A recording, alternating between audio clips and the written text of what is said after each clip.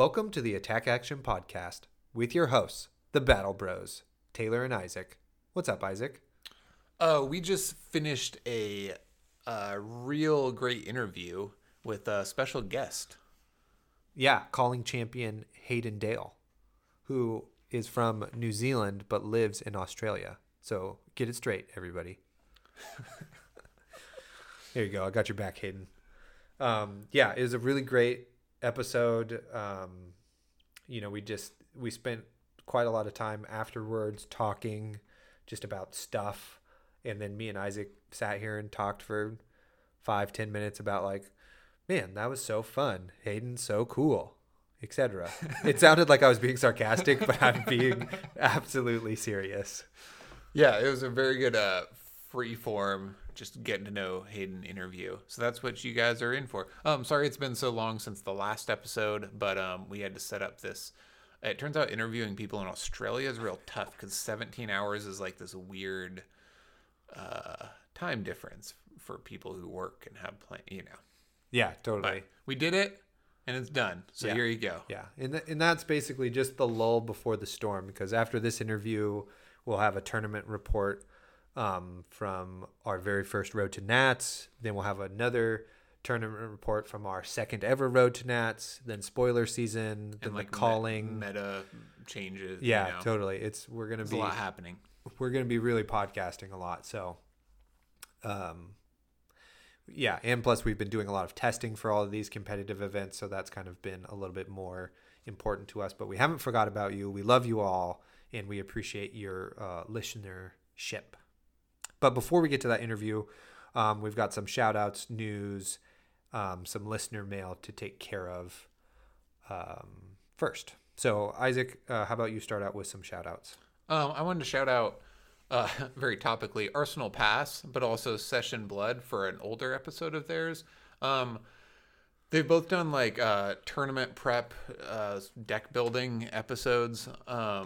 And they covered some topics that we did not cover in ours, specifically like, habits and nutrition and things like that are like sometimes seem pretty simplistic, but are very like, I was thinking about, I coached soccer for a number of years, like high school soccer, not like little kids. And like kids would get in the van and be like, oh, I didn't eat all day, and I'm like, what? So anyway, I always think about that. It's like really simple things you can do for yourself to improve. It like directly correlates to your performance, So they cover a lot of things that they do outside of testing that, just help you play better and have a better time. Yep, totally. Two great podcasts, titans of the industry, you might say, on the backs of giants, etc. My shout out is to Hidden Oasis. We had earlier this month a really great Learn to Play there. Jacob, the store owner, is excellent. Classic. Shasta's having a dream. We've been podcasting for hours, and the doggies have been so good. But now they're chasing a rabbit. So sorry, Jacob, that your shout out was interrupted by a dog. But again, we have a streak now. This is like the 23rd episode with animal noises interrupting us. So it would be weird if it didn't happen. Totally. All right. Hidden Oasis. Great, clean store. Jacob was super cool. Everybody there is really cool. And tomorrow, Sunday, not tomorrow. Well, maybe by the time you're listening to this. Anyway, the 1st of August, we're having another Learn to Play, or just like hang out and play some more Flesh and Blood and that sort of thing. So if you're for some reason a local person listening to our podcast in the Northern California area and you haven't been to something, you should go. It's at 3 p.m. Yeah. Thanks, Hidden Oasis, for adopting us in our game. Yeah, totally. We'll see you on Sunday. On to news. Dun dun dun. So first off, the Ranger character has been confirmed as Lexi in the Tales of Aria set that's coming out. So for all of us diehard Ranger players, James White also said we're going to get a little power bump here, which is great. So thanks, James White, for remembering us. I would like to point out that Lexi, personally, although holding a bow, is not confirmed as the Ranger class. Right. In some kind of weird twist, it could not be her. I'm just saying, we know that there's Ranger confirmed by James White, but we don't know that it's Lexi. I think it's Lexi. It's definitely Lexi. It's a safe bet, but again, we thought there were not going to be new heroes in Monarch. I'm just saying anything's possible. Fair enough. Yeah. Spoiler season starts September 1st. Yeah, right. Correct. Well, that was the last part of my news segment. Oh, okay. I have two quick things for news. Crew Unlimited in most places is out now. On our Discord, we've seen some spicy polls already, which is pretty fun and that sort of thing. So that's really good for everybody that Crucible is out. Enjoy that. And I think a even bigger thing that we could probably just do a whole podcast on the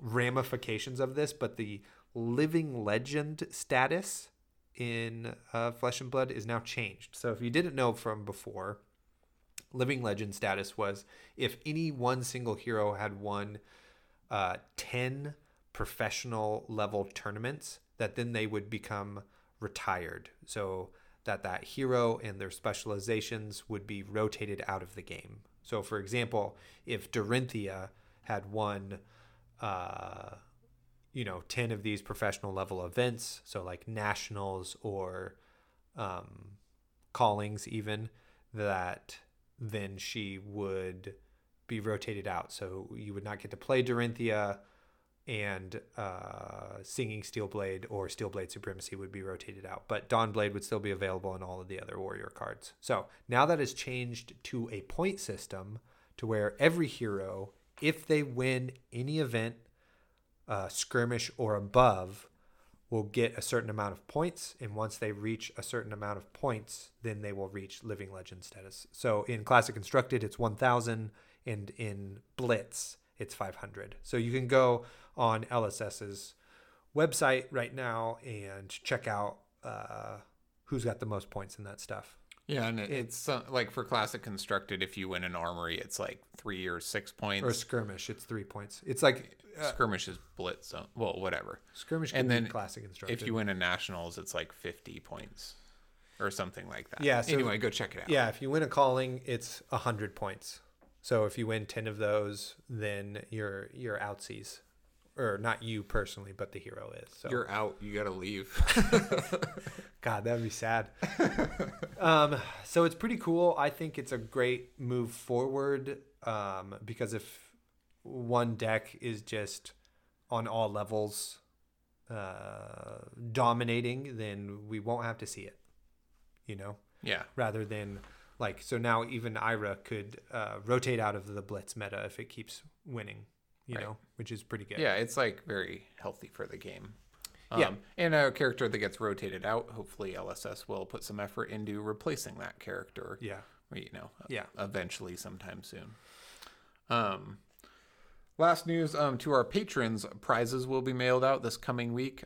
It's their custom art prizes, and we're not handcrafted by us. So it's taken a little time to get the artwork ready and order the all these prizes.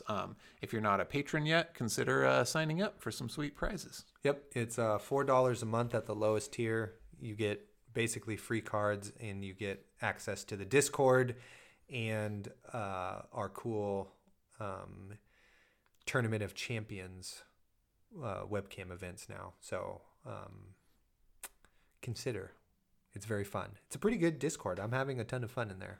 Me too. It also just supports our podcast, is I guess the primary thing it does. Right. Yeah. So, but if you need prizes, there are prizes. Totally. Yep. Okay, so before we get into the interview with calling champion Hayden Dale, we have some listener mail that we are going to respond to. Jordan asked us, I don't have the question pulled up right here, but the gist of it is about the Ranger Quiver speculation, or 2 Arsenal slots, etc., swirling around Lexi. And we have been trying pretty hard not to speculate because, as other people have said, we're oftentimes wrong, and LSS is one step ahead and has better tightly designed systems than we dream up. Yeah, totally. I think if we speculate enough and get it close, right, that eventually LSS will have to hire us, right? You know, like, because obviously they're not hiring us from us winning events or podcasting. So all we got left is speculation. Yeah, totally. And, you know, if you give enough monkeys enough typewriters and enough time, they do write Shakespeare. So precisely. With that ironclad logic, it sounds like we're getting employed. Woo! So on that question, there are a couple points I would like to make. One is LSS not deviated from the current like playmat setup yet. The soul was hidden behind your hero card, and the Banished Zone already existed. So 2 Arsenal slots seems unlikely, but they could stack. A piece of equipment could hold a card. There's all kinds of tricky ways they could do that. But it seems unlikely for 2 separate Arsenal spots, just for my brain, right? Yeah, we were talking about this earlier, and I thought maybe that there's now a 5th piece of equipment that is a Arsenal piece of equipment, right? So then that like maybe this quiver allows you to put a second Arsenal card underneath it at some sort of cost or something like that. Nice. Yeah. Yeah, it could be a quiver and there could be a card under and over it or something. Yeah, or on top of it or whatever, you know. Certainly. And as Taylor pointed out to me, Lexi does have 2 strings on her bow, and it is not a modern compound bow. It seems to be a bow with 2 strings, which thanks for spotting that or reading that somewhere. I don't know, but spotted it. Nice. Yeah. Eagle eye over here. Yeah. That's are you the Ranger player? I mean, people have called me the Falcon of the West, but only a very few. That's it. Cool. Anyway, but great spot. Lexi's bow does have 2 strings, which may not be related to anything, but seems to suggest that she has the ability to load 2 arrows into Arsenal, or give arrows go again, or just something for twice the arrows, right? Yep. And we'll find out soon when Lexi is not the Ranger and it's somebody else. God, that'd be nice. So there we go again. That'd be so funny. Speculating away. Yeah, totally. Oh, what's that on my phone? James White's calling me? Yes, hello, James? Yes, I would love to be employed. No problem. Thank you. Okay. Nice. I also literally picked up my phone to do that prop in our... Because everybody can see us? Yeah, in our audio-only podcast. I assume I'm employed as well. Oh, I hung up. You know, he's a busy guy. Right. Okay. Anyway, on to the interview. Yeah, totally. Oh, right. We should plug our stuff. So, make sure you follow us on Instagram at the Attack Action Podcast. You get to see funny photos of us while we're actually podcasting. Our cool new playmat designed by my wife, Maria. You get to see our pick, pass, pray and that sort of thing. And you can email us at the Attack Action Podcast at gmail.com. Facebook, we're active over there also, and it's the same, the Attack Action Podcast.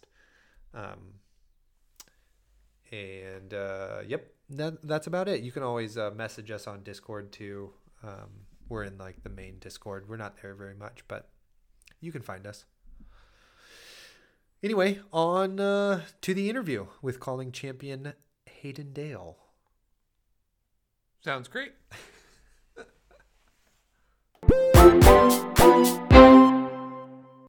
All right, here we are with our interview with Australia's radio sweetheart, Hayden Dale. What's up, Hayden? Hey, guys, thanks for having me. Glad to be an honorary battle bro for the day.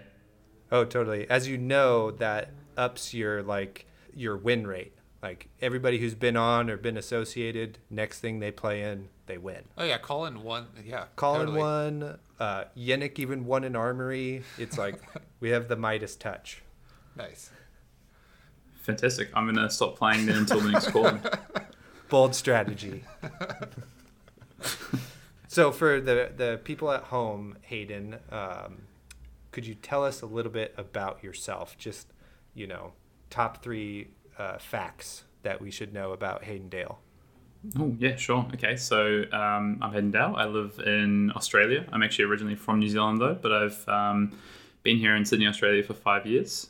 Flesh and Blood is a game that's sort of grabbed me by the scruff of the neck over the past 2 years and has been a really good sort of journey so far. I'm one half of the Arsenal Pass podcast and YouTube channel with my good friend Brendan that we put out strategy content and competitive content out there. And what else? A fun fact, I guess. I've been a dancer for most of my life, if we want a fun fact there. Oh. Whoa. Okay. That's that. Now we're getting to it. Yeah, totally. So let me guess what type of dance. Okay. From your slick haircut, I'm guessing tap dancer. No, not a tap dancer. Fuck. No, I did rock and roll dancing for a big portion of my life up until sort of 3-4 years ago. Cool. Like as your profession? No, just gotcha. amateur. Yeah. Cool. Good for you. What? That's freaking awesome. I'm psyched. Man, that's like a great fact. I just want to know more about that. Yeah, totally. But we're here to talk about Flesh and Blood. Yeah. The real reason we brought you on, Hayden, is because we wanted to open up a safe space for you to talk about your feelings and stuff and how Brendan bullies you on the podcast, trying to get you to he calls you old, washed up, and is bullying you into getting this hairstyle change. So feel free to just like let it all out. Everybody's here for you. This is a safe place. Well, he's 1/3 right. My knees are giving out a little bit, but I have heard that actually Brendan is going to dye his hair blonde, so that's a positive nice. at least. Crisscross. Heard it here first. Suck it, Brendan. Okay. Well, anyway. All right. So let's get right to it. Well, so Hayden, you're still in a lockdown at the moment, so not as much Flesh and Blood for you. Yeah, no, correct. Yeah, still playing online, which I guess has been a really fortunate part of the last sort of 18 months in terms of Flesh and Blood, that we've been able to have webcam events and things like that. So I'm still getting in games and playing the game that I love, which is cool. It's just not quite the same, but we'll get there. Nationals on the horizon is something that now I'm looking forward to. I found around here, once lockdown was lifted, stores started just not having online events kind of at all, it seemed like. Do most of your regular stores still do online events? No, so most of the stores around me, and in fact, I would say basically all of the stores in Australia had never run online events before. The lockdown that we had in Australia initially through like the early part of COVID was really short. So these stores have been running in-person events, I would say, of the past 18 months, probably 13, 14 months at that time. So it's actually really new to these stores. Gotcha. Yeah. Well, dang. Well, I mean, our heart goes out to you for sure that us over here in the U.S., we definitely know what it was like to watch Australia and New Zealand like play lots of cool Flesh and Blood events. So I know exactly how you feel. Yeah, from afar. It really sucks. So yeah, our heart goes out to you. Yeah, you guys can pick up the meta from over here for once. Yeah, watch how it's done. No blocking. Turn 2, block with equipment. Yeah. Exactly. Totally. Don't play with your arsenal. You got to throw all 4 cards out. Yeah. Take your lead. Oh, crap. I just didn't draw my best cards when I needed them. I lost. That's why, America. It's the Wild West out here. That's how I always lose, Oh, definitely. Okay, so although you're in a lockdown, you do have a wealth of experience that myself and Isaac do not have, and many U.S. players do not have. So one of the things we wanted to talk about with you today is just kind of like the experience at being at a calling. I expect ours in Vegas to be kind of double or maybe even triple the size that the ones you have been to. But just in general, you know, and then we'll pick your brain about certain topics and stuff within that. But like, what can we expect when we get there? Oh yeah, definitely. Like the callings, you know, so I've been to 2 callings. The first one was, you know, pretty small. It was the first series of calling events that Legend Story Studios ran through Australia and New Zealand, and there actually was 2 in the US, but you know, they're quite small events. You know, sort of 40, 50, I think 80 players was the largest event the first time round. So you know, very very small events. Whereas probably for Vegas, they're looking like you know, up to 1,000 players. You know, a few hundred players in the main event, sort of thing. So. I guess the experience to go to these callings is, especially if I think about the one I just went to in Auckland a couple of months ago, which was the Monarch Limited calling, such a cool experience. You know, like just even walking in on the first day, the Saturday morning, there's just a real buzz and atmosphere about an event that's about to kick off with everyone's in the same kind of boat. Like very few of the players had played at a calling before, or if they had, again, it was one of these like small format callings. So there's just huge excitement. If you've ever been to gaming conventions or large TCG events, you would kind of have that sort of same feeling. It's very similar to that, of course, because it is a TCG event. But I would say even more so because of just the passion that the community has for Flesh and Blood.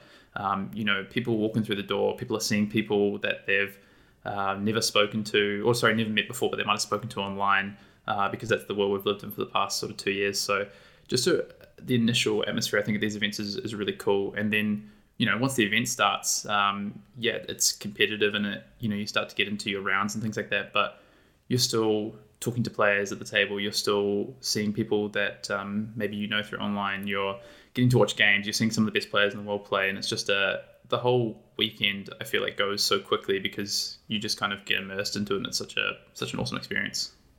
Great. Yeah. I mean, we're so excited for our Vegas calling. Like, we've made sure we've had our plans all set and stuff, and our 3 other really good friends are also going to join us and stuff. God, it's just gonna be a whirlwind. Yeah, I've never been to a large scale TCG, you know, or anything of this sort. So I'm pretty excited. You're in for a good weekend, and like one of the best parts. You just said you're going with three friends. Like that was, to be honest, the weekend that I've just been to in Auckland, you know, a couple of months ago. One of the best parts of that was like going with very good friends of mine, and you know, I had a pretty bad weekend, to be honest. I bombed out of the main event, just narrowly missed top 8 in the Pro Quest, but I had friends that.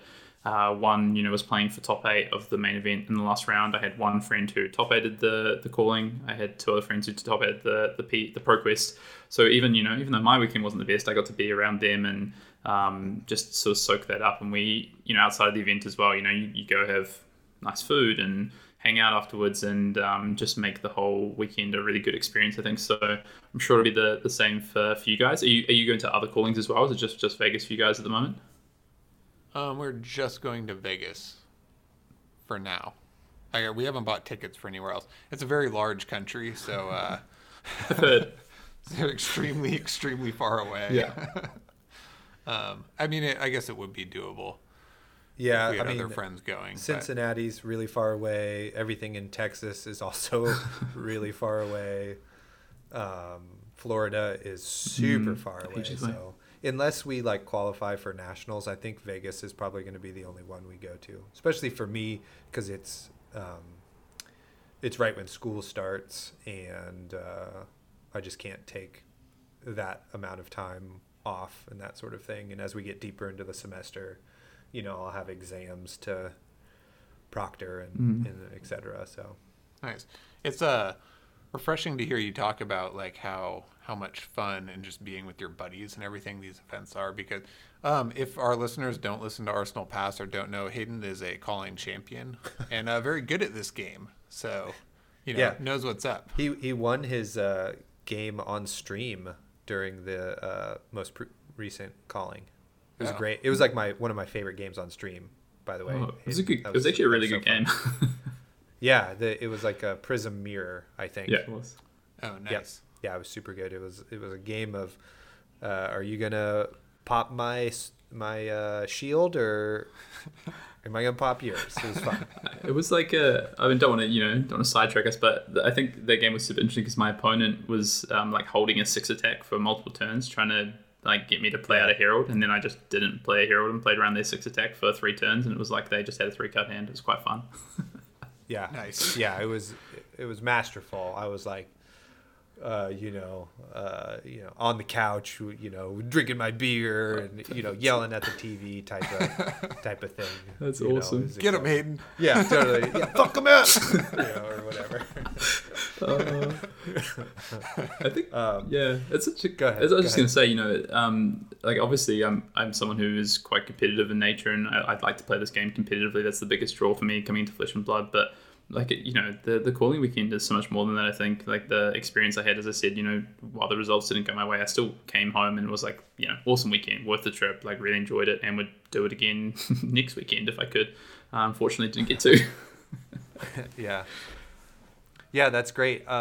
One of my concerns at the calling is actually being too psyched, Like, we're going to get there Thursday and like just being too excited to be like, so we won't get to hang out with our friend Colin, who's been on the podcast, the People's Champ.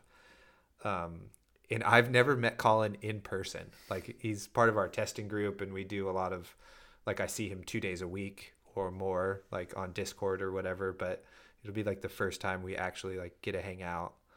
And I'm just like worried that I'm going to be too amped up and like not sleep and be like, oh yeah, totally, let's go do this and let's go do that, and then my play is gonna suffer for that, Yeah, no way. You're gonna be very, very serious, and like you're gonna go to bed on time and shit. Yeah, you're right. I'll probably be telling you and Mitch like to shut the fuck quiet up down so I can go to bed. Yeah. Yeah, I mean, you can definitely get caught up in the moment, right? Like it's like that whenever you go and do something. You can have nerves before an event, right? Especially if it means something to you. If you didn't feel like kind of in the moment or anyway nervous, it probably doesn't mean anything to you. And you probably wouldn't have the motivation to even go to the event in the first place, right? Like there's anticipation. So right. I always just think like if you're going to these events and you've kind of played some practice games or you've done a little bit of testing, then you're somewhat prepared. Just rely on that and just enjoy the moment, I guess. Yeah. Nice. Yeah, that's good advice. We also have the first ever Tales of Aria sealed event on that Friday. So we'll get there Thursday, and then I'm not preparing at all for this sealed event. So I think we can just like relax and play some sealed and have fun and like kind of break the ice. Yeah. Whatever ice there is, just like get comfortable. I'm so I think so jealous. It's gonna be awesome. It's gonna be crazy because they're not gonna spoil any cards until like a week before that. Yeah. So, anyway. Yeah, we have like 9 days. 9 days of spoilers. That's insane. And then I guess it is a smaller set too, so maybe it's more doable. Mm-hmm. But I kind of hope they just kind of do some bangers and then like there's a ton of surprise opening those packs, Surely, yeah. That would be an experience. Very 90s experience, So at our calling in Vegas, there's like a shit ton of side events. Is that the same thing at the callings you've been to? No, so I think that was actually something I was looking at the other day, and that's, I think, a really cool aspect of what's going to happen with the North American callings. Obviously much bigger in scale than what so far they've had in New Zealand and Australia, just pure player base and numbers, right? So in the last one I went to New Zealand, they had like a second chance sealed on the Saturday. So if you dropped out of the main event, they did another first edition sealed, which was quite cool. We got to open more first edition product. A few days didn't go so well. And then on the Sunday, they had the Pro Quest, which I think is the pro quest is happening at every calling. But that was kind of it for side events. They had the battle hardened on the Friday, so I think in this case you'll have the the Tales of Aria world premiere, which is it's probably a bit of an upgrade anyway. But the battle hardened event was quite fun, like a teams event. But yeah, just looking at what the side event schedule, there's a lot going on, right? Like if you're there and you don't want to play in the main event for whatever reason, you're not a super competitive player, or you just aren't super interested in that, then there's tons of like side events you can play, right? Which is super cool. Yeah, that's what I'm like, how many extra people are going to be there just jamming side events and that sort of thing? Like that's yeah, go ahead. Well, it makes it sound like it's going to be way cooler just to be there. Yeah. Because there's so many yeah vendors and side events and like all this stuff going on. Yeah. It's more of an attraction rather than just a competitive tournament that everybody goes home. It's like, seems like it's going to be quite an event.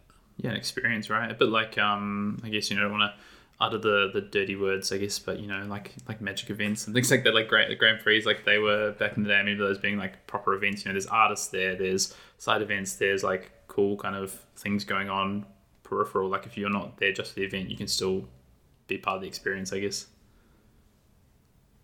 Yeah, definitely. I mean, there's quite a few just like kind of standard situations, like sealed draft. Like I think a lot of those things they're only running if they get X number of players interested. And then there's more constructed events, little side things and blitz and stuff. But there's like a few things that they're trying out. There's like a what did they call it? A mutated format or adapted format or something.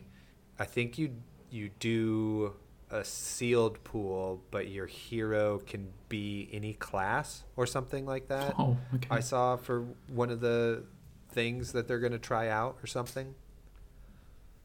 I did not read that. That's wild, though. Yeah, neither. Yeah, it's something like that. It's something like that. Yeah. Turns out you just made that experimented. No. Oh, hey, dog.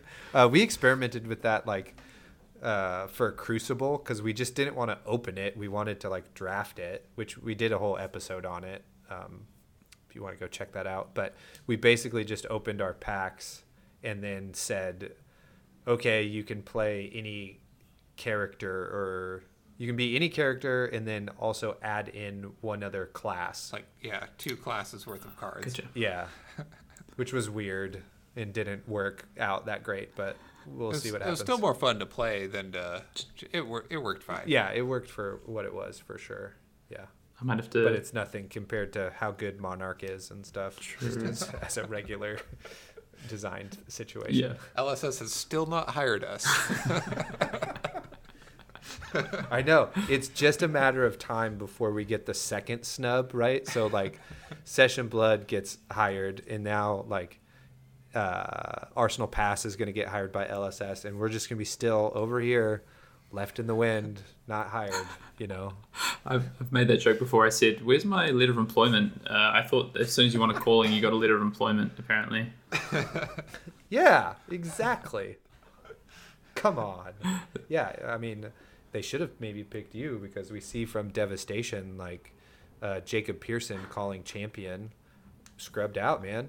0-3. Ooh, big calls.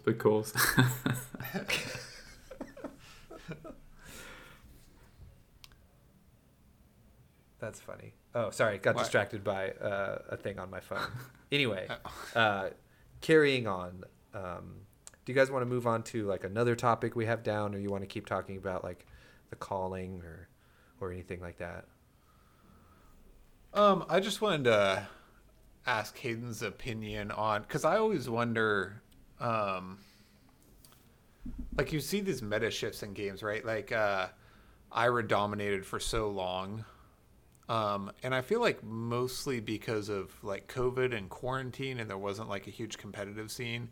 And then Tower made his Tall Dorinthia deck to beat it, and then people copied that. And then Dorinthia was brought into the meta. People finally mastered Kano. And then that was brought into the meta a little bit. So you see these like shifts over time, right? But I always wonder how long it takes, what makes it take X amount of time, And I guess my question is, how far do you see the meta shifting in the next couple months?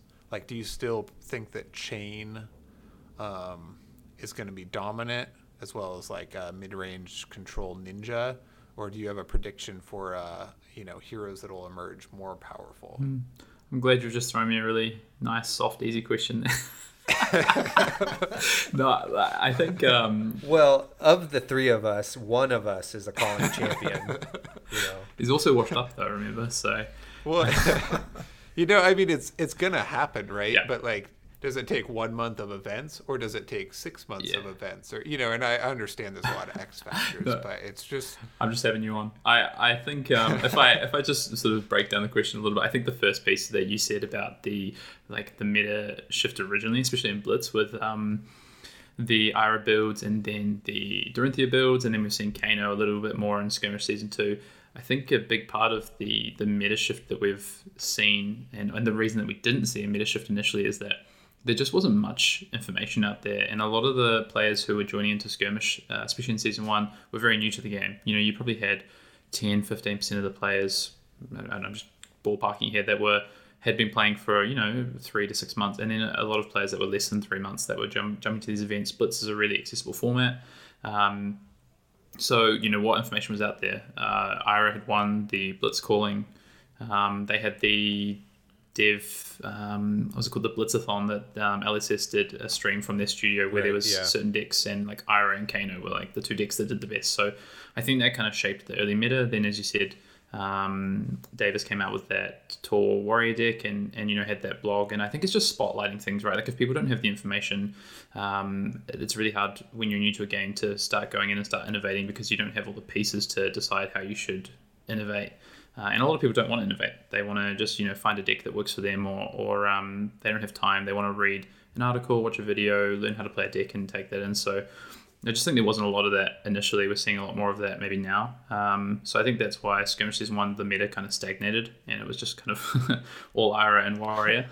But then you saw that change in Skirmish Season 2, right? Like more Kano, you saw like Chain come into it, just a few more heroes. So I think if we take that to like the second part of your question, like what's happening now, and will we see the meta shift? I think we will. I think there's just more players coming into the game. There's more content out there. There's more discourse out there. I think we'll see it definitely start to adapt and change. Whether that'll be like the meta itself from like a proportion of what people are playing, or whether it's what decks do well change. I think those two things will be kind of a little bit separate and take time. And that's just a player-based thing. I think there's still a large proportion of the player base that are really getting to grips with this game, if that makes sense. Yeah, that totally does. And I mean, what happens in a lot of other more well-established games, for some reason I am really just as like a side interest interested in the Pokemon TCG. Mm-hmm. I don't know what it is about that game that fascinates me so much. I don't really play it, but so they in a game like that, and I'm sure it's similar in Magic, is that there's so many people playing, and that the creating decks and counters and stuff just happens without you having to do anything. Yeah. And there's a ton of resources, and somebody talks about it. Some content creator is like, yeah, then this deck counters this one, so it's like a good pick or whatever, And so then as a player who doesn't have time to do that, you can just go find those resources, net debt that thing, right, and go play. And because there's like you said, a real lack of those resources, and we only know like deck A and deck B are the ones that have won. This is my habit from playing these other TCGs, is that I just follow the trend, mm-hmm. and that's like good enough for me, Yeah. It's a pacing thing, I think. Like the Pokemon example is a really good example, because there's a lot of larger scale events from that. I know there's the online piece as well, but there is just, more events more rapidly. So, and I think that's the one thing that we're missing with Flesh and Blood at the moment, is that to get innovation, you have to have reasons for prominent players or groups of players to want to give out their information, and the way that they give it out, that information, is actually play it in an event. So if you're waiting 3 to 4 months between callings, very little information is going to come out. But I think, to your point, we'll see it change, because going to have road to nationals where you'll start to definitely see a bit more information come out from like maybe a slightly upper echelon of players. And then by the time you get to nationals, now you really start to see it come out. And nationals is at the start of a new format. So presumably there's like callings to back up there. You start to have like pro tours next year, and these events will just come thicker and faster and be reasons for information to get out into the wild. Yeah. Yeah. And I think too, probably the player base the average player doesn't actually understand how small the game actually is. You know, like how few, especially in the United States, like you go to a skirmish and you're like, holy shit, there's no cap on this. And there's like 150 people here. Like that's nuts. But when you think about the millions of people in just North America, like that's so small, you know, for people who are into the game enough to just play in a webcam event. Yeah. So like, you know, if you've played Pokemon or Magic, you know, you're like, this is my normal habit, and then you're surprised at how like small everything is and how just how new it is, you know. It feels, because for me I feel like, oh fuck, we've been in this game for ever, you know, and we're about to come up on our year anniversary for the podcast, but I mean really the game has just started still. Yeah. And I think you really hit the nail on the head with like, we had some pretty long droughts with like no meaningful events, and it's just like, I mean, I've not put that much testing or prep time into preparing for these road to nationals, but even the like small amount I have seems like kind of a lot of homework, you know. So I can understand if not everybody or not the whole player base is like putting in all of the work to break the meta in like February when there's no event.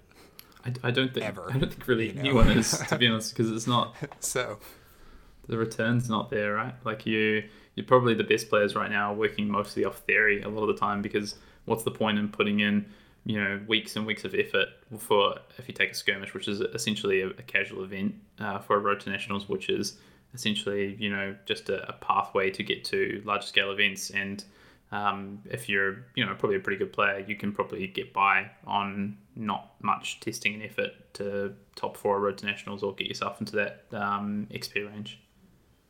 Right, like not too much innovation. Yeah. Don't get my hopes up. Okay, You guys got this. Oh god, Thanks. the pressure. I will most likely be playing Azalea at the Road to Nats, so don't get your hopes up. But thanks, Hayden. Well, you gotta give everyone else a chance. You gotta take it hard mode, you know. So I'm with you on that one. Thank you. It's like the Rangers of the scouting mission, right? In the first roads, you're just like out there scouting, seeing what it's like, you know, beating some people with Ranger and like making them drop from the event, you know, Making them cry. yeah. Yeah, I've had a lot of mixed results playing Ranger. Some people are like, oh, Ranger looks really cool. It's really interesting, you know, like, oh no, it's great to like learn that or whatever. And some people are just like, oh my God, Ranger just beat me, you know. It's like, Yeah, I mean, I feel like people don't. The one thing they don't understand about Ranger, I think, is that it actually has a pretty high skill cap, to be honest. And it's not because the class is underpowered, which I would say, you know, it is a bit underpowered, but actually just like the structure of how to play those decks, your equipment, your Skullbone cross wrap, your hero ability, your the fact you don't have an actual weapon, like it is a pretty high skill cap class. So yeah, definitely. I mean, not to toot my own horn, but yeah, I think it is very. It's definitely one of the harder characters. Like I just for testing today, I played with the Kieran Ninja deck. Yeah. Which playing with any deck at the top level is like really difficult. Don't get me wrong, but I was just like, this deck is so good. You know, I'm just like, my off turn's 15 damage. You know, it's just like wild. And again, not to take anything from Kieran, because like blocking and choosing your moments at the highest level is like always very skilled. But you know, I don't know. Some decks are just a little more taxing at all times. 100%. Well, yeah, and you catch your opponents off guard too, because like nobody plays Ranger, so they're like they have to read your cards and they actually don't know what you're doing on your side of the table, and then you're like, 11 dominate, and if it hits, you can't do anything on your next turn, and they're like, what? And you're just like, yep, and they have to read all of your cards and stuff, you know.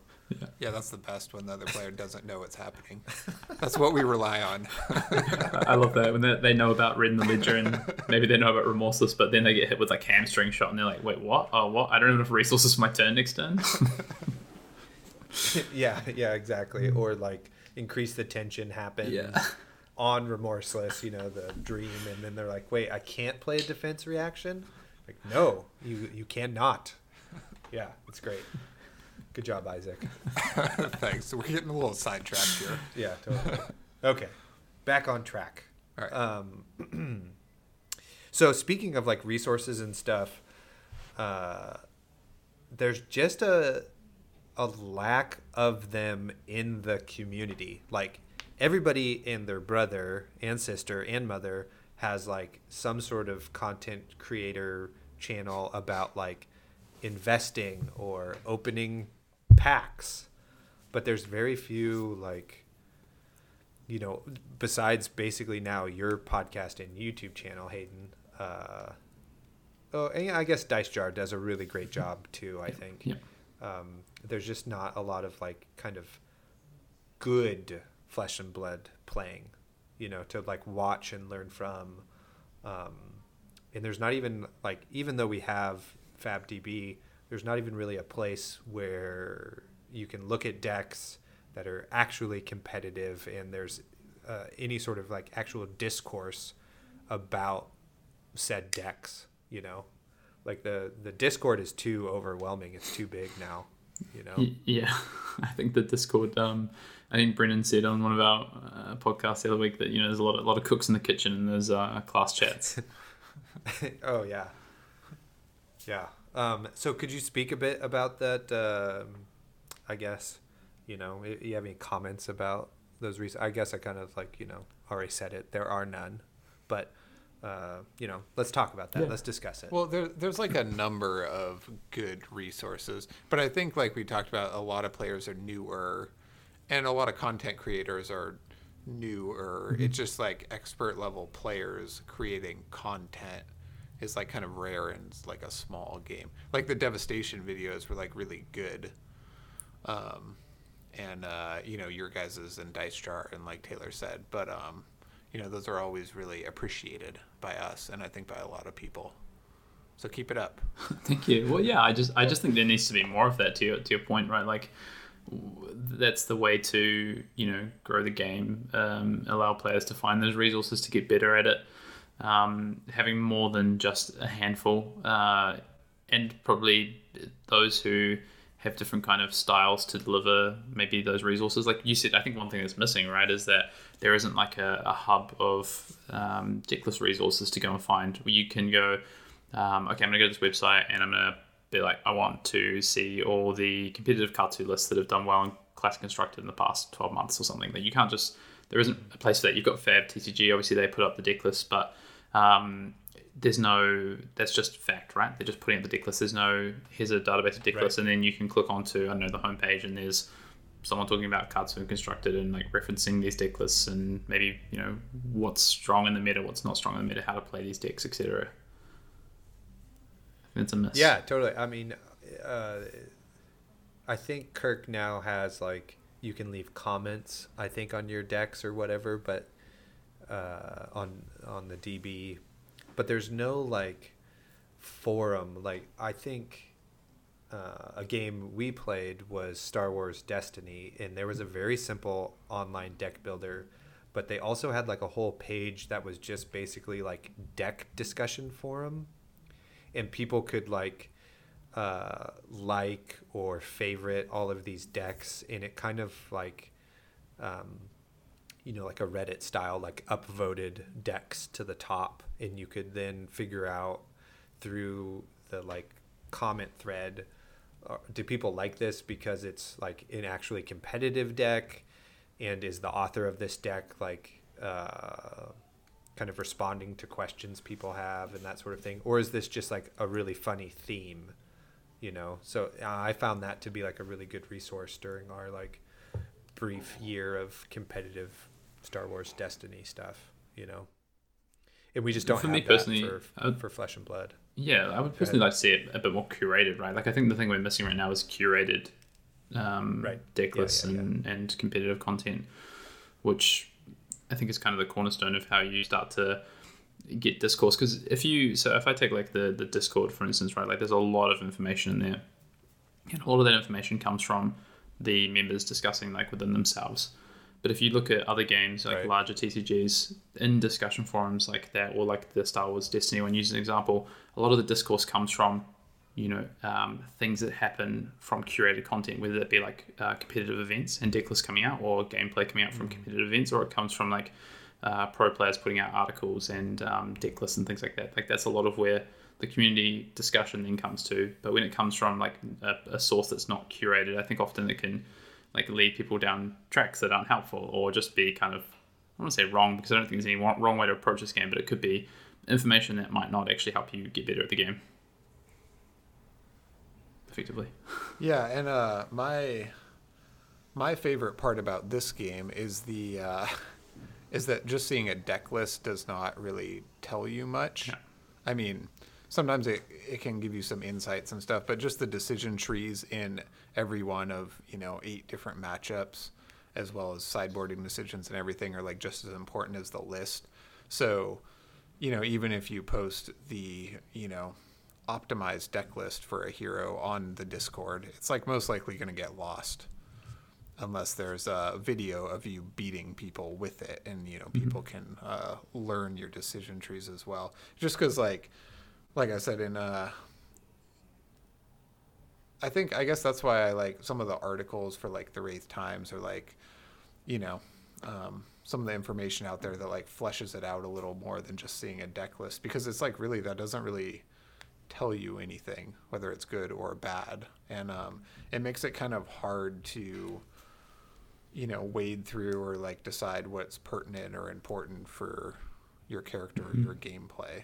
You know what I mean? Oh yeah, I completely. I like knowing a class inside and out takes so long, and there's so many little intricacies and deck building considerations and like cool kind of things you can do to like play into matchups or whatever. So it's not just simple like play these cards and your game plan is X and you'll win. Like it's a lot more involved. Yeah, I mean that's definitely the like blessing and the curse of the game. Yep. Is that it's like such a cool thing to have in a game that you're invested in. That you keep unlocking more layers and more layers and more layers.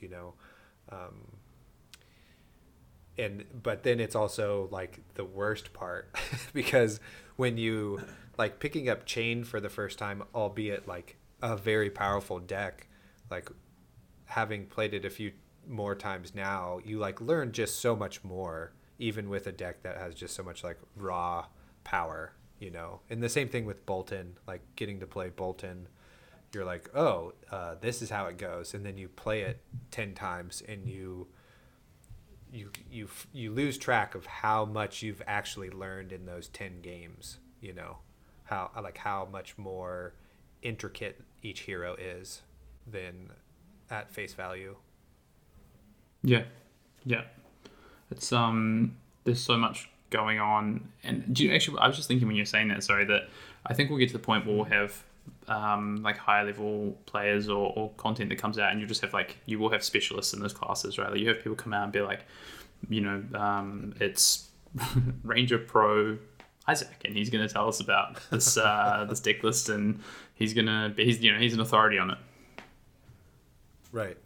Yeah, I think that's totally a really viable thing that could happen in the community moving forward. Yeah, totally. It's like Kale McCreath just top eights with Bravo, even when Bravo is out of the meta,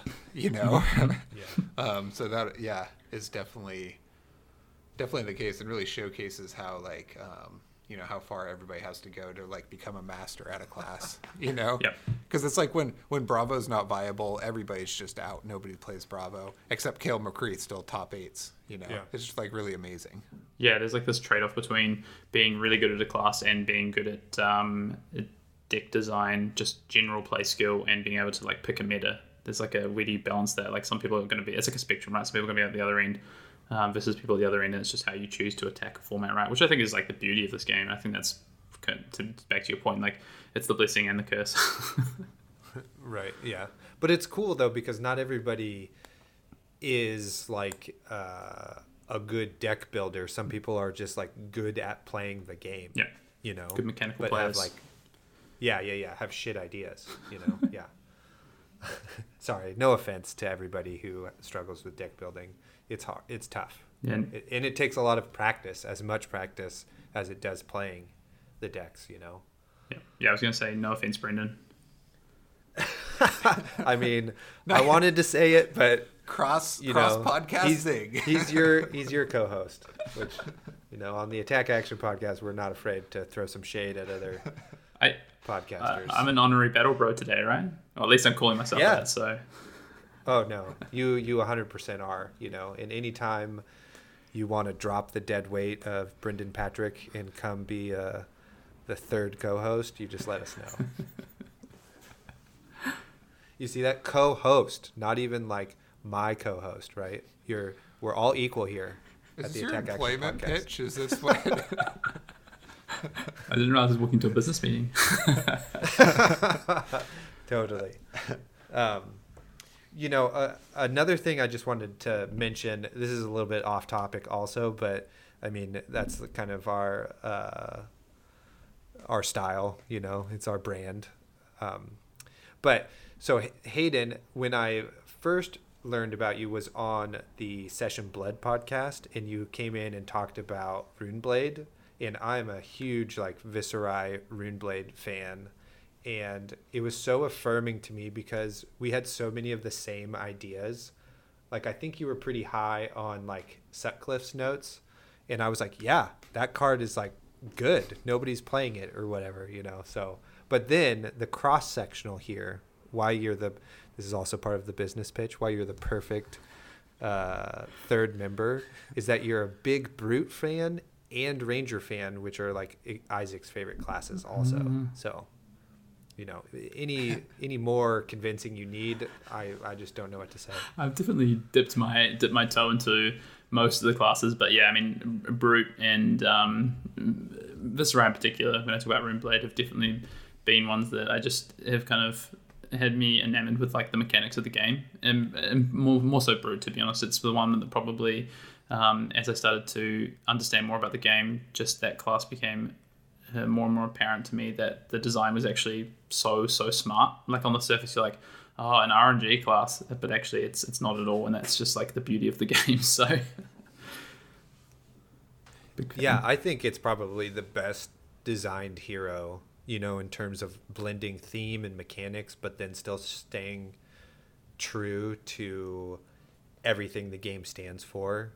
You know, it's like all these great decision points, and yeah, it's great. I think it's such a cool class. It's like the coolest class. That and Wizard are the two cool classes I don't really play, but wish I played. It is very thematic because you're like stronger and slower than your opponent, and you have to like, I don't know, you know what I mean? They're like faster and like, you know, maybe better trained or something. Yeah. So you have to like very cunningly choose your moment and then smash them. Yep. It's a good, I like that. It is very on theme. A lot of the characters feel like their themes though, you know. That's, LSS did a really good job implementing the role-playing aspect of this game, I think. You know, the characters really feel like they're what they do. You know, Dash, Azalea, all their mechanics feel very much like you're role-playing that character. Oh, I thought you were just going to list every hero. Dash, Benji, Azalea, KO. Benji. That at all. And we'd just be here for 5 minutes as you slowly did that. And I like took the journey in my mind. Yeah, totally. And then sit there and go, and Kasai, right? Yeah. Captain. Yeah. Oh, Cavdane. Oh, forgot about him. So to get us back on track here a little bit, which I'm having a great time, by the way. Speaking of like resources and stuff, so I have this kind of philosophical question that like, what if, so right now everybody's testing, somebody has like a genius idea about what the meta is going to be like and how to attack the meta with a certain deck or a new strategy or something. And they're not going to let it out of the bag until perhaps the calling, right? But my kind of philosophical question is that what would happen if like the culture of competitive card games changed, and the people who could figure out what the actual counter is, not just like a Yahoo saying, sleep dart is the answer or whatever, but people who have like can articulate it and give great reasoning behind their decisions. What if they just shared that with the whole competitive community on a whole, and allowed them to then counter that, etc., and let that snowball thing happen? Like, what would happen to the game, and is that even like a viable strategy, or is like what we're doing now, where we keep everything very close to the chest and in our back pocket and wait to unleash it at the right time, like the true way? I know that's a lot of questions, but you guys, let me know what you guys think about that. Well, I might let you guys start. I've actually been thinking about this question this week because Taylor, you did mention this to me, and it's played on my mind a little bit. But I'd love to hear what you guys think, and then maybe I can share my thoughts. Okay, I'll go first. So I think you're partially referring to the example we've given before about Street Fighter or something like that, where the Japanese community collaborated to counter the meta, counter that meta, and evolve the game that way, and then crushed the U.S. In an international competition, which I think is an awesome strategy and definitely the way to go. But I would say that easy answer, huh? You need some sort of incentive for play, right? Like the whole world can't just get together and be motivated to all work together and like break fab and then create the best deck, and then every calling would just be the one best deck all fighting each other, right? That's kind of the question. Because of human nature, right? Like everybody is motivated right now to innovate and then surprise attack their opponent and win, right? So if we were incentivized highly enough for all of us US players to in secret develop a killer meta and then beat Australia, just out of the blue example there, Blue, yeah. then then that would be the better strategy. But there's like no incentive there for that to happen. You know what I mean? And it's like our competitive human nature that drives us to beat each other, not like collaborate and then all go to the calling together. Right. So I guess my pushback against that is like, so then you're kind of only strategy or what you're saying then is that like I'm a pretty good player, but I have good ideas and that's my edge, right? I'm not the most skilled player, where I think maybe potentially in the collaborative scenario I've kind of outlined, that then skill winds up being the like hottest commodity, right? Is that then we potentially could find actually the truest, most skilled player if we can continually counter each other. Skilled like decision making at the table. Yeah. Like skilled as playing the game. Yeah, definitely. And I mean, like private esports or whatever teams do this already, right? It's just a smaller sample size than what you're talking about. But again, they're incentivized by fame and money to, work together, pool all their resources, and then beat other teams. Right. Anyway, that's my take. Yeah. Hayden, what are your thoughts on that little bit there? It's such a philosophical question, right? Like in its essence, I think I just want to riff on what you said a little bit with the esports piece, because I think you actually see that in esports over the past sort of few years. And I'm not a big esports follower, but I have in the past followed it. and actually just more from a like sports psychology piece of it, where they introduced coaches into a lot of their esports teams. You could have a coach in the booth, right? Or you could have like a captain non-playing role in the booth. And you saw these teams that had like really skilled players, but weren't necessarily very strategic, really improve and become better teams because they had this person who could like dictate their strategy and how they should adapt and play games, or how they should draft the heroes or whatever. And I think you could have that in Flesh and Blood, and you see that in other TCGs. Like, you get these groups together that could be, like a 12-person playtesting group, and you might have 2 players in there that aren't actually technically the best players or something. They might not even be on the Pro Tour right now, but they are like the innovators. They come up with these ideas, and then you have the best players that work on those ideas, play those ideas out, sort of thing. So could you have that like on a larger scale? I guess it's kind of like this question, right? Like, if you thought about it from a country scale, I think you definitely could, right? Like, those players who maybe not technically the best, but innovate and can iterate and come with these ideas, could put those ideas out to players, and then they could be taken up. But I think the challenge right now is that you have, it's very nation. It's not nation v nation, right? We don't have worlds right now. We're just competing at a national level. So you'd lose your edge. There's not much incentive to be like giving out your information right now, at least, I think. And to the point about play skill versus like deck building, one of my favorite things about Flesh and Blood is that you can get a really big edge from your deck building skill right now. Yeah, and that makes a lot of sense, and it's hard to, I think, argue against how things are right now, because it works, and it's totally true. But I think I don't know, and maybe it's just kind of like a dream or whatever. I just think that would be so cool to see people collaborate together and counter each other. And like every new set that drops, like how exciting I think that would be for potentially people who aren't involved in that, to see who comes up with a counter to this thing or counter to that thing. But I mean, I can also see how that maybe takes away some of the fun in kind of smaller localized metas, where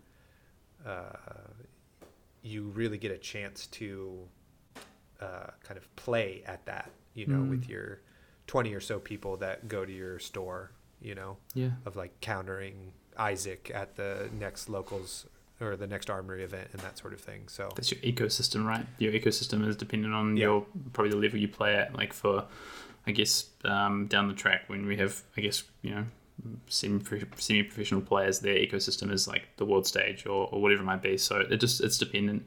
I think it's a good like question to pose and a good thought to have. And if people really wanted to pursue that, the way to do it, I think, goes back to what we talked about earlier, which is like exposure to getting the thoughts of the better minds out there, right? Like you said, the players who can come up with these ideas and put them out there immediately, and then people go away and like, or into their groups, or start the discourse on like the counter to the counter, for instance. Right. Yeah. Because I think of like you and Brendan, right, and that Canadian guy you always mention. We're not going to buzz market him on our podcast as much as you guys do. Yeah. And I'm sure you guys have thought or have some sort of strategy, right, about like, okay, there's going to be probably this many chains, and we don't want to play the mirror. So what can we, how can we attack these sort of things? Like, I bet you guys have a plan for your road to Nats or your callings or whatever, and like, I wonder if you guys have ever thought of that, like, hey, what if we just put this out here and we said, this is it, do this, and this will change things.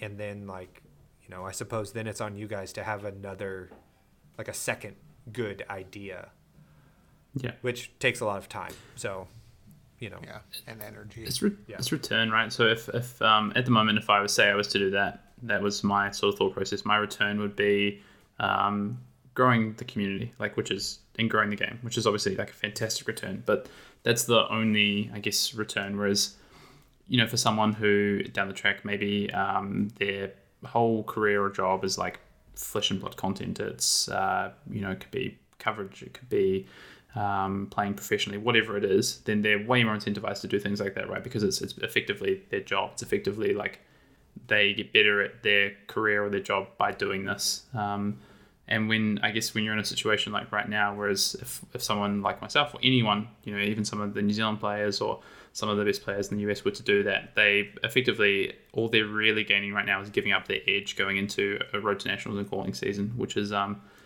it's a bit selfish for sure, but it's tough if you really want to be the best to engage, I think.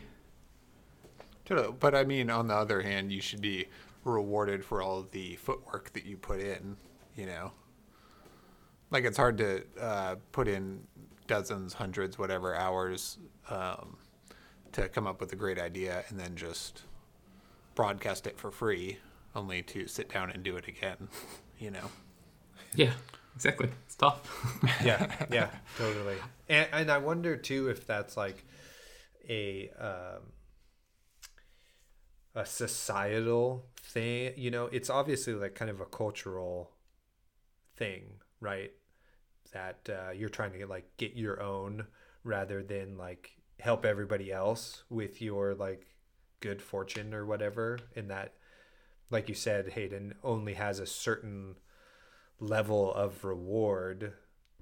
So I guess my point is because Hayden, you talked about kind of the incentive or the kind of rewards you reap from like sharing your great ideas or your counters or whatever, in that the reward is kind of just like helping the community and furthering the meta without winning anything. And that's kind of potentially, right, we could all say that that's kind of a low reward, but my pushback on that is that is like a cultural, societal view that perhaps we could value as much as like winning a calling as like coming up with the counter to what is currently happening without having to win an event. You know what I mean? That like helping everybody and the game extend itself to its fullest potential could be, if we had a different mindset, as big of a reward as like winning. Look, I think it's and don't get me wrong, I think doing that service to the community and to your fellow players is like huge. I think that can't be underestimated, and for us, or for me personally, like I think putting out information is really important. I think it is just, for me, there's like a line at the moment based on like return, I guess, on the investment, so to speak. And I think this is kind of a bit of an analogy I'll kind of leave my thoughts on right now, is that, everyone probably knows who Michael Schumacher is or Lewis Hamilton are and what they've done in the sport of racing, but no one remembers who designed the car. Right. Yeah, that's a great analogy. Yeah, I was gonna say that same thing. Like you the probably, same thing as Hayden. No, he had a better analogy.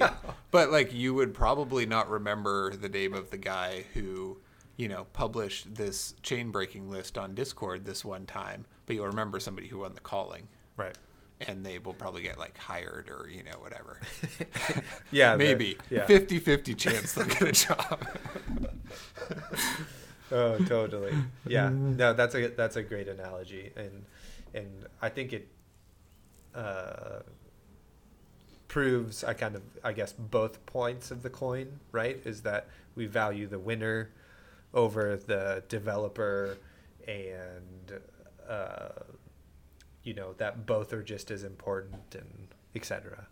And I mean, in a perfect world, right, it would just be like a circle, right? Like chains on top, you develop a way to beat chain, but then there's just another step. And in a perfectly designed game, there would be no end to those steps. You would just have to keep working around the current dominated deck. Yeah. And, that may not be the case, but...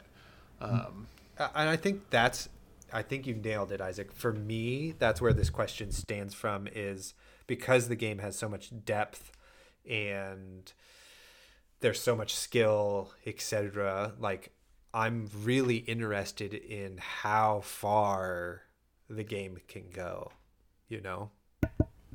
like who knows? And I want to figure that out. That sounds so cool.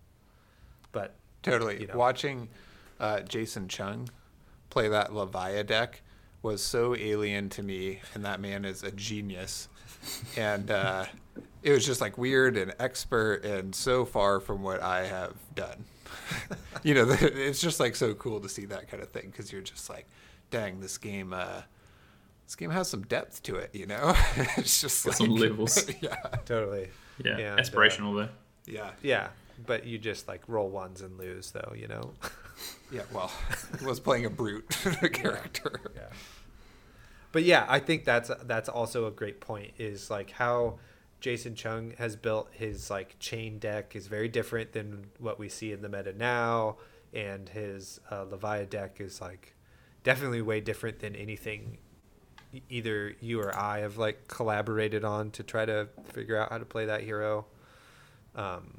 Actually, I thought it was closer to what you were doing in Blitz, Hayden, in terms of like kind of a toolbox situation.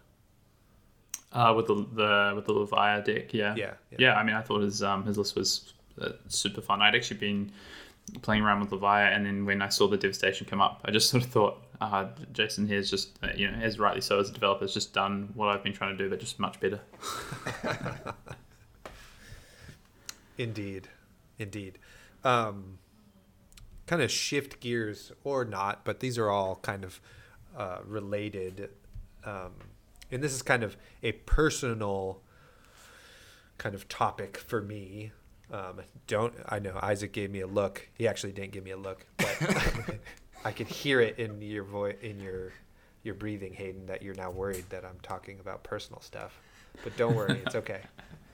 You're gonna help me through this, and everybody else or whatever. But something I struggle with personally is my competitive nature. Now I've played like sports my whole life. I played basketball at like the highest level I possibly could as like a above average athlete.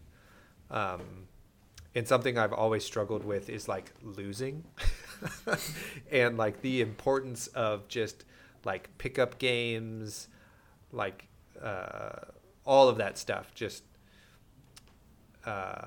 if something is important to me and I do it regularly and practice it and that sort of thing, when I get into a competitive situation, I'm not like a sore loser outwardly, but inwardly it will affect me for days to come. And during skirmish season 1, I definitely felt that playing in skirmishes and stuff, and then like losing your first 2 games, and I'm like in between rounds, like walking around the house like, fuck, why do I play this game? This is so dumb. Like, why do I care so much that I'm only getting participatory prizes? Like, this is dumb. This is dumb. And it spirals for me. Like, I'm mad that I have that feeling.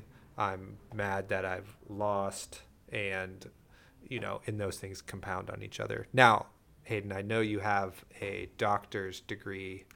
That's what they call it in Australia for the listener, in psychology, and that sort of thing. So what are your thoughts on somebody's kind of hyperactive competitive nature? Do you struggle with that, I guess, is kind of my thought. You seem like a pretty chill dude for having lived in Australia for 5 years. Must be the New Zealander in you. But what do I need to know about my fellow Australians? Competitive natured people.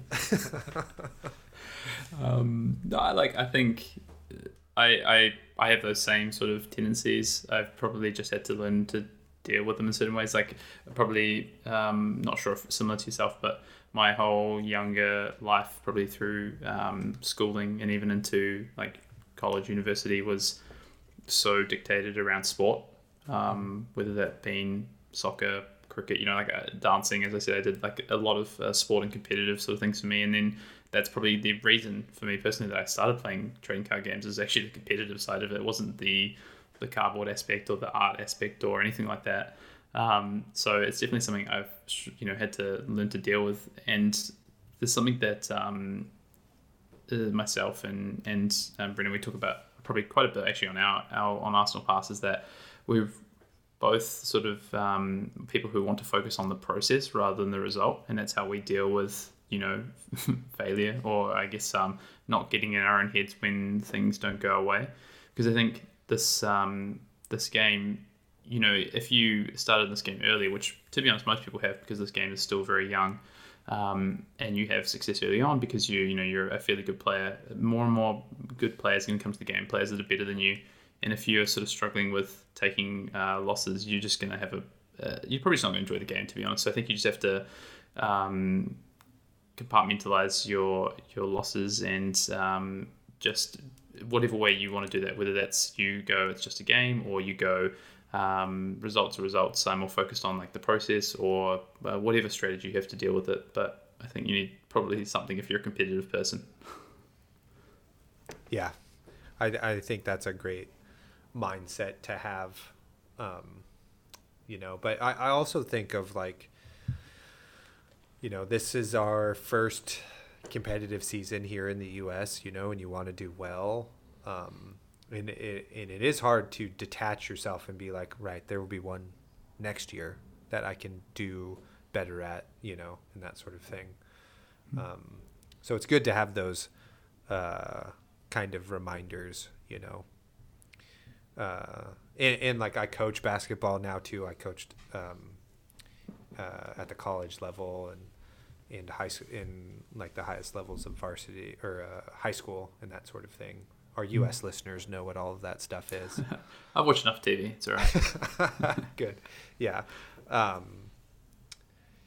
But for like kind of ball sports, there's a little bit of a different thing where you kind of try to get your players like hyped up for the event and understand the severity to kind of, sometimes some players you have to tell them different stuff, but like, yeah, this is an important game, and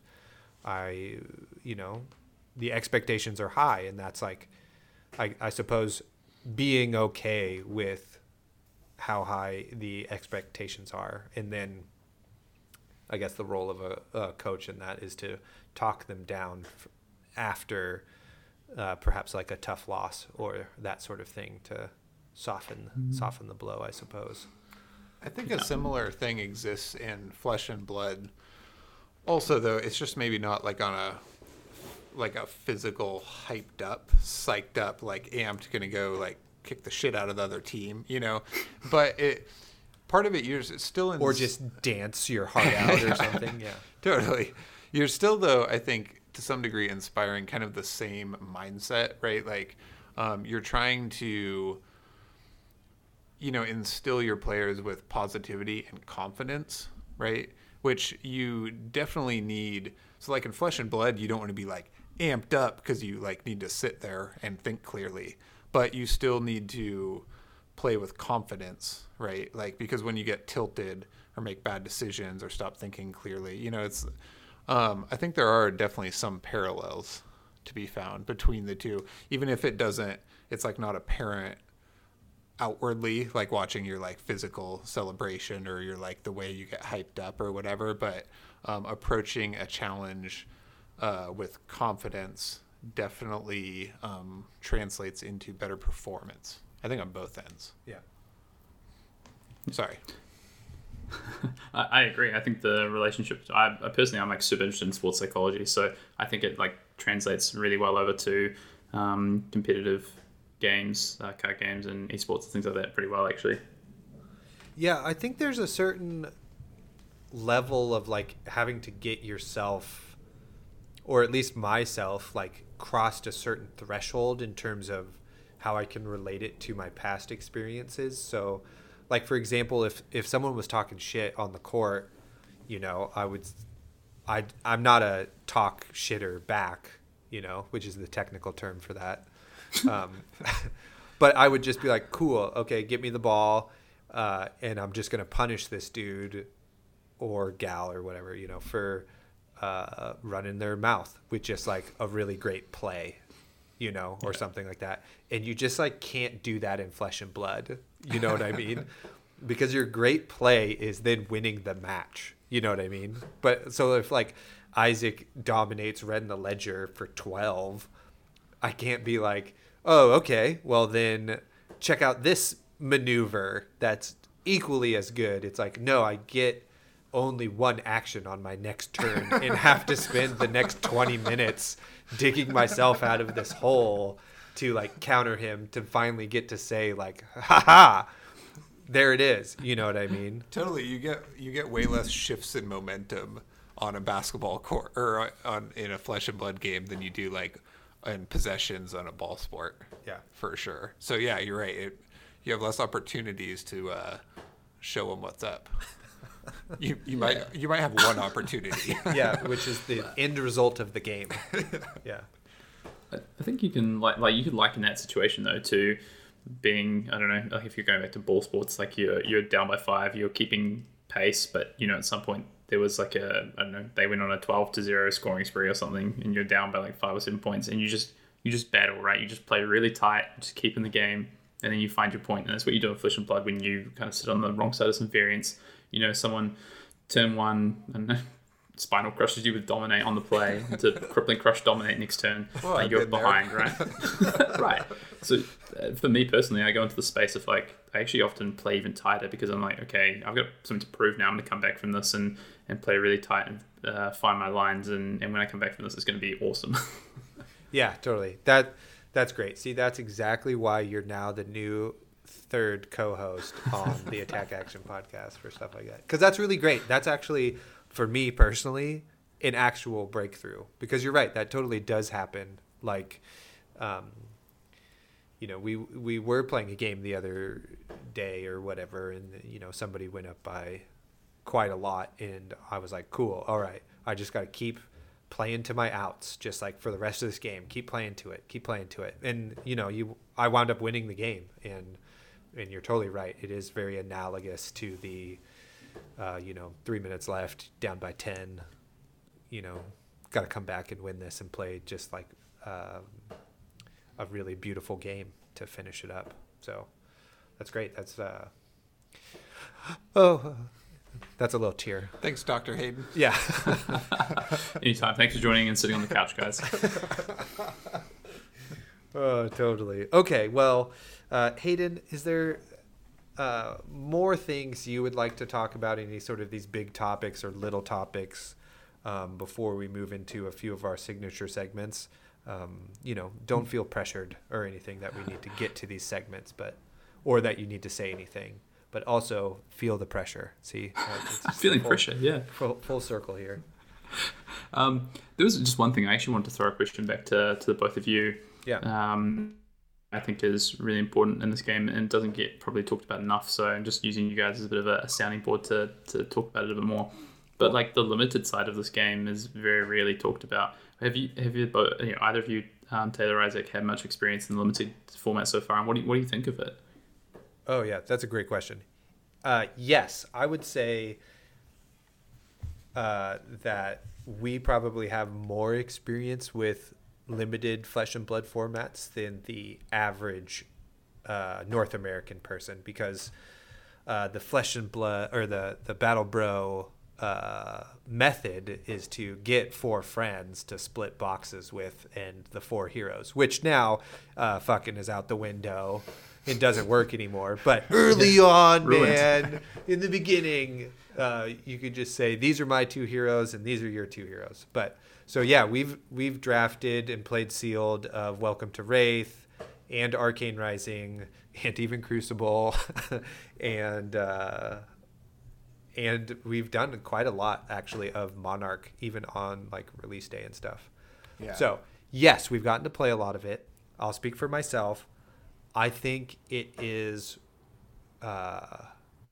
it's so freaking cool. It's so good. It's so fun. There's so much more depth. Like every 6 packs you open for sealed is like you learn so much more than you did last time. And then just playing in those really like limited games really shows kind of, I think, even sometimes more, and this could be a hot take, than Classic Constructed or even Blitz, like player skill, because you have only a limited resources to work with and stuff. I think it's a great format for sure. And Monarch in particular, I think has been a real step above the other two draftable sets. Isaac, what are your thoughts? So out of our group, I probably like limited formats the least in games across the board, because my favorite part of games is deck building. I really enjoy the process of deck building and then playing it. I don't really love testing extensively, but just like, trying to craft something new to like beat Taylor's Viscerai deck or, whatever, is definitely my favorite part. However, I will say that this game, in particular Monarch, has really kind of like broadened my appreciation for the limited format. Just because maybe it only appeals to me more, and it's kind of dangerous to say something's unique, but just to me, like Monarch was kind of just unique, and the decision trees were really deep in the process of, playing a draft. I don't know. It was like really good in a way to me that like previous games have not been. So kind of for the first time ever in Monarch, I like very much enjoyed, drafting.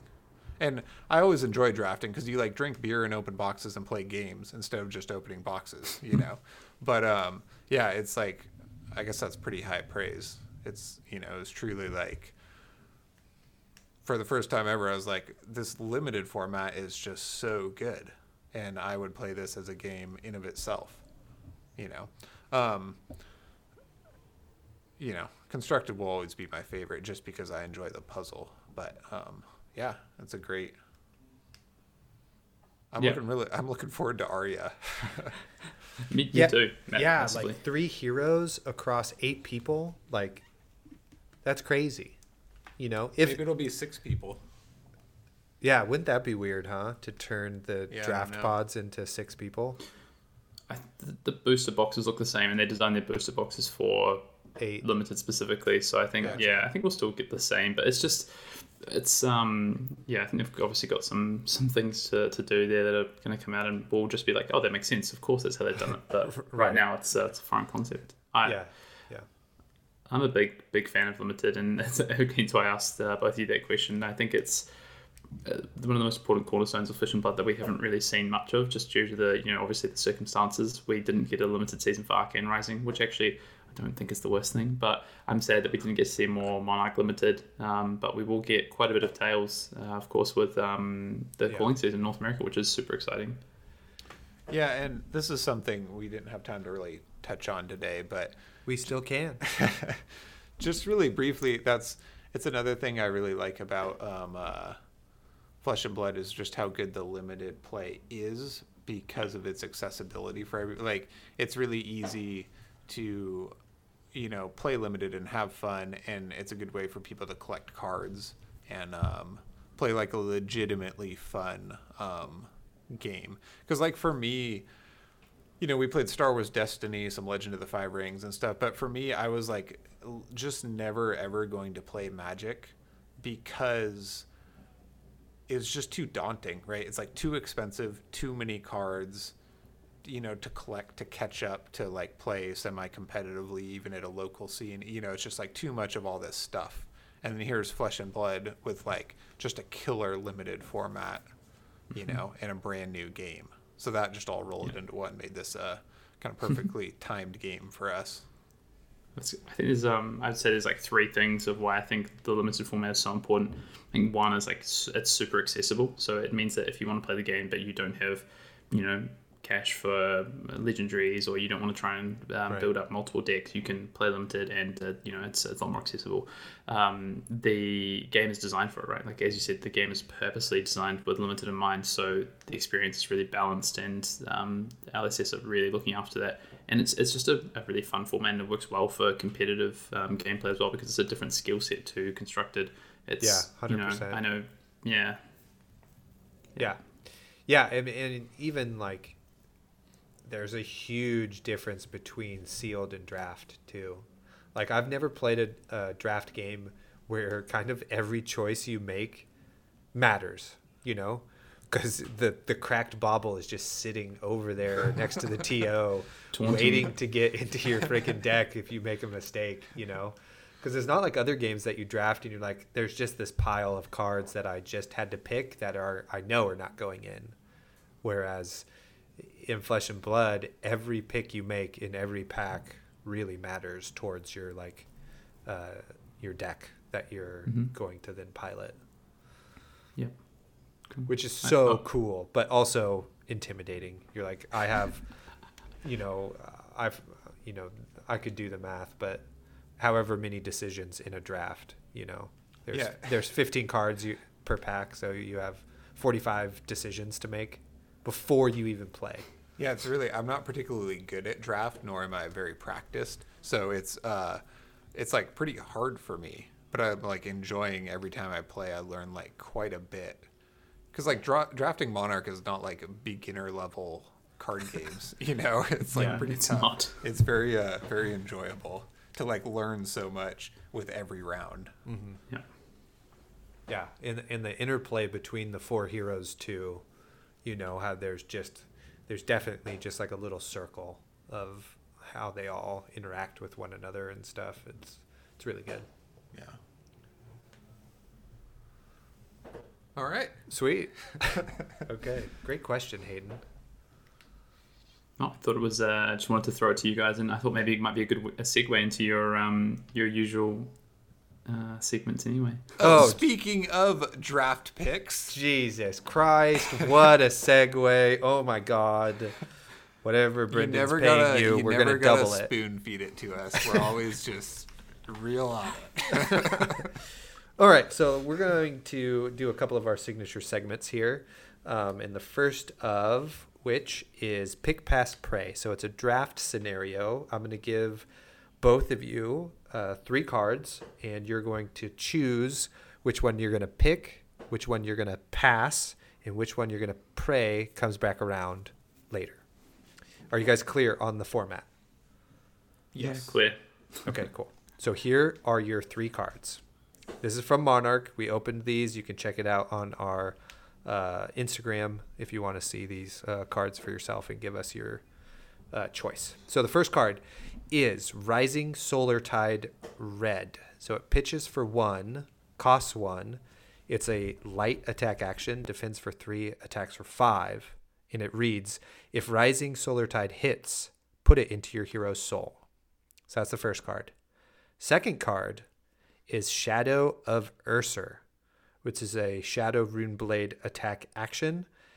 It's a blue, so it pitches for 3, costs 0, attacks for 2, defends for 3, and it reads, you may play Shadow of Ursur from your banish zone. As an additional cost to play Shadow of Ursur, you may banish a card with Blood Debt from your hand. If you do, Shadow of Ursur gains Go Again, and it itself gains Blood Debt. So if you leave it in your banish zone, you lose a life. Third card, Herald of Protection Red. So it pitches for 1, costs 2, and it's a light illusionist attack action. It has 7 power, defends for 3.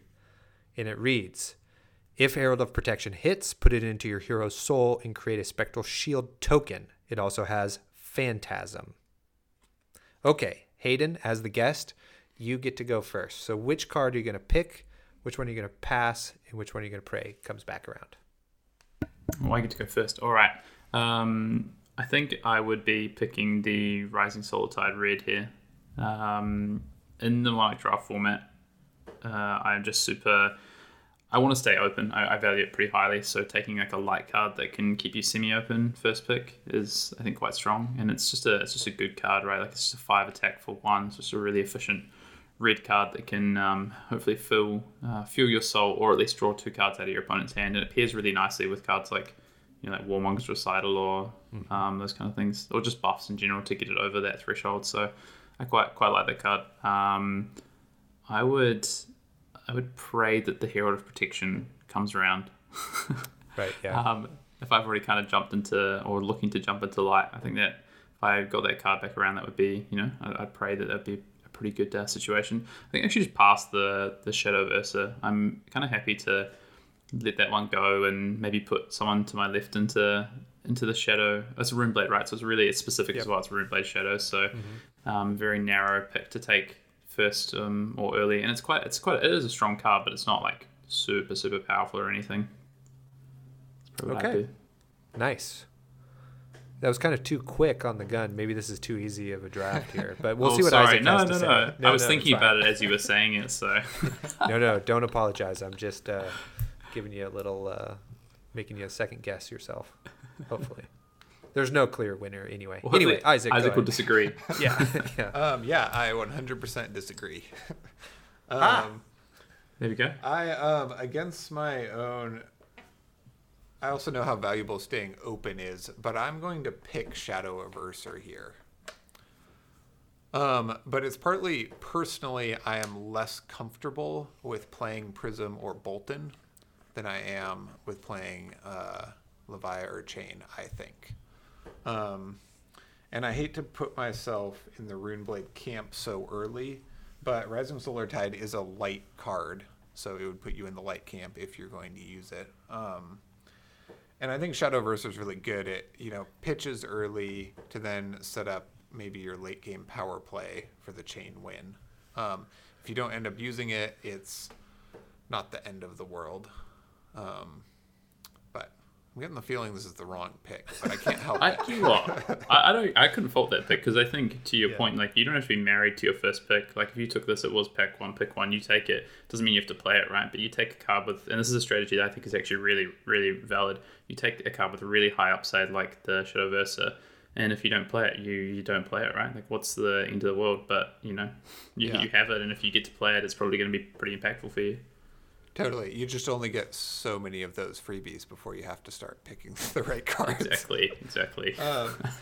And I'm going to pray that the Herald of Protection comes back around.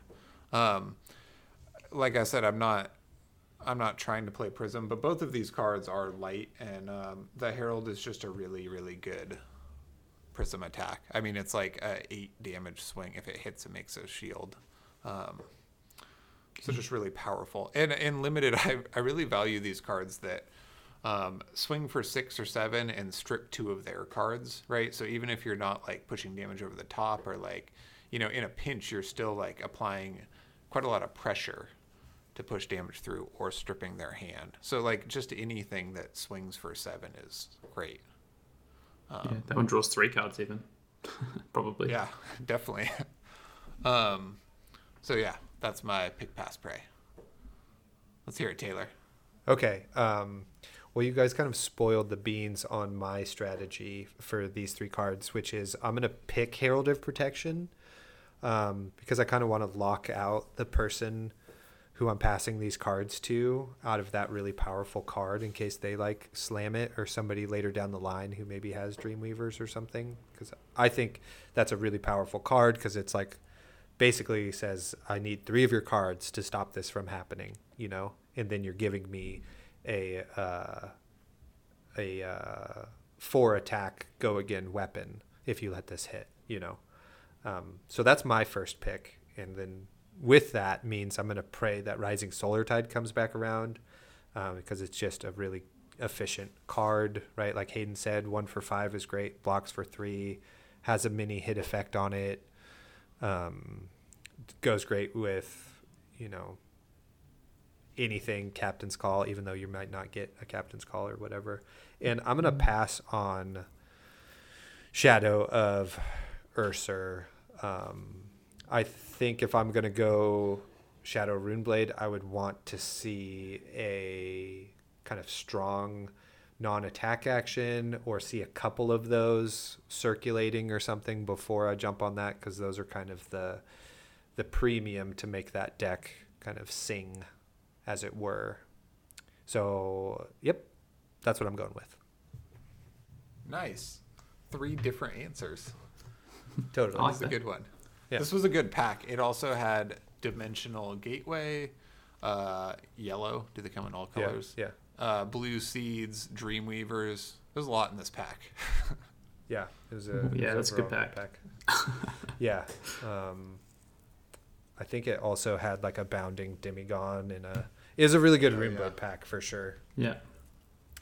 Anyway, Hayden, thank you so much for participating in that. That was really fun. We'll see what the community of folks decide on there. See what one of us is going to be right. So. That's true. Yeah. I'll tell you a spoiler. It's usually not Isaac. It could be this time. Oh, it could be. Yeah. Totally. That's a good card to pick. Even a stopped clock, you know. Nice. Sent from the Ranger Master himself. So our other signature segment is Game from the Closet. Isaac usually intros this, but I'm stealing your thunder today. Oh, yeah. You want a guest spot? Yeah, totally. Let him have it. So we play a lot of games, and we're just going to pick a game that we like. It's maybe not our favorite or whatever, but... You're doing it justice. Yeah, but we like it no matter what it is, because we play a lot of games. There we go. But it's Hayden's choice because you're the guest. So, Hayden, what's your game from the closet? Thank you. Well, thank you for that intro. Yeah, nailed it. I'm a professional, and don't let that sway you from coming over to our side on our podcast. Hey, remember all of that other good times for the past hour and a half before that moment. All right. What's the to board quote game? Isaac, it might not be the best game, but it's a game that we love. Nice. So God damn it. Yeah. I play, so board games is something that I've played a lot of over probably the last sort of like 10 to 12 years of my life. But more recently, moving to a different country 4 or 5 years ago, I didn't have a play group of friends to play board games with. But thankfully, me and my partner both like to play board games. She's also, likes the occasional Saturday afternoon board game session. So the game I've grabbed out is one that we play quite a bit actually, because it's quite a quick game. It's a game designed for 2 players. It's called Jaipur. And so Jaipur is it's a trading game. So it's a 2-player game where basically you are trading and selling resources, which are cards in your hand. So you start with a hand of cards. There's 5 resources in the game. I'm trying to remember them. There's like gold, silver.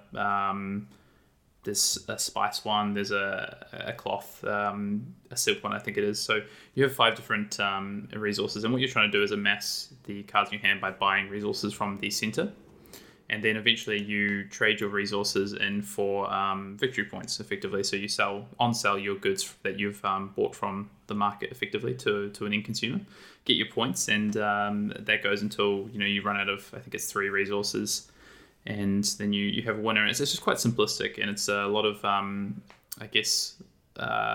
similar to some of the things I like about TCGs as well, where you're trying to read what the other players got. Why are they picking up certain resources? When to pull the trigger, maybe to undercut their resources. So if you're both going for the same resource, maybe you hold on to your resources until they are about to go and try and sell their resources, and you sell it from underneath them and take all the victory points. Nice. So yeah, it's a game that we play quite a bit. It's very quick. It's sort of a 25-minute or so game. It's a best of 3, and it's very simple to pick up and learn, but has a lot of, I think, reasonable amount of depth to it. Nice. Yeah, that sounds really fun. I like especially that it's a best of 3. Like, win one, your partner wins one. A lot of tension in that third game. I like that. Yeah, sometimes I win one, to be honest, if she lets me win one. I have a pretty bad record at this game, actually. I'm not sure why. She obviously just knows me too well. Geez, my wife slaughters me basically at every board game. Always. It is. It's probably better to have it that way, to be honest. Yeah, well, I don't think Maria doesn't really mind if she wins or loses. She just wants to have fun. But along the way, she's just always like, oh, yeah, well, I have 20 points ahead. Look at that. I'm like, nice, classic. Sounds a bit different to our household. It's a very competitive household. Oh, yeah, totally. Maria's not competitive at all, which is probably for the best. Well, that's our show. Hayden, thank you so much for being on. Of course, we would love to have you on more regularly if we can work around the time schedule or whatever, But yeah, thanks so much. And if for some reason you listen to our podcast but not Arsenal Pass, then you're doing it wrong. It should be the other way around. You should be listening to Arsenal Pass as your main podcast, and then we're your supplementary bullshit fun podcast on the side that sometimes has also good ideas. So go do that. Listen to both, I say. And check out their YouTube page. You get to find some like really great games. There was a section there where you were like winning all your like games, and I thought you were just going to keep beating Brendan in every YouTube game you put out, but you had to throw him a few lobs there. I know. Yeah, I'm not above a bit of charity, as I like to say. So, no, we obviously our games are actually pretty competitive. We actually keep a little bit of a record of who's winning our games. So Brendan does try to put me on the weaker matchup, but that's okay. I'll pull some of them through. But yeah, thank you both for having me on the show. It's been great to be, as I say, an honorary battle bro for the morning and to catch up with you both. Yeah, totally. Thanks for flying all the way out to California. Anytime. I mean, someday, and you're welcome at the house anytime. I got plenty of space, and you can help me mow the lawn. We'll make it happen. Hell yeah, cool. Well, thanks again so much, and yeah, we'll talk to everybody next time. Have a good morning.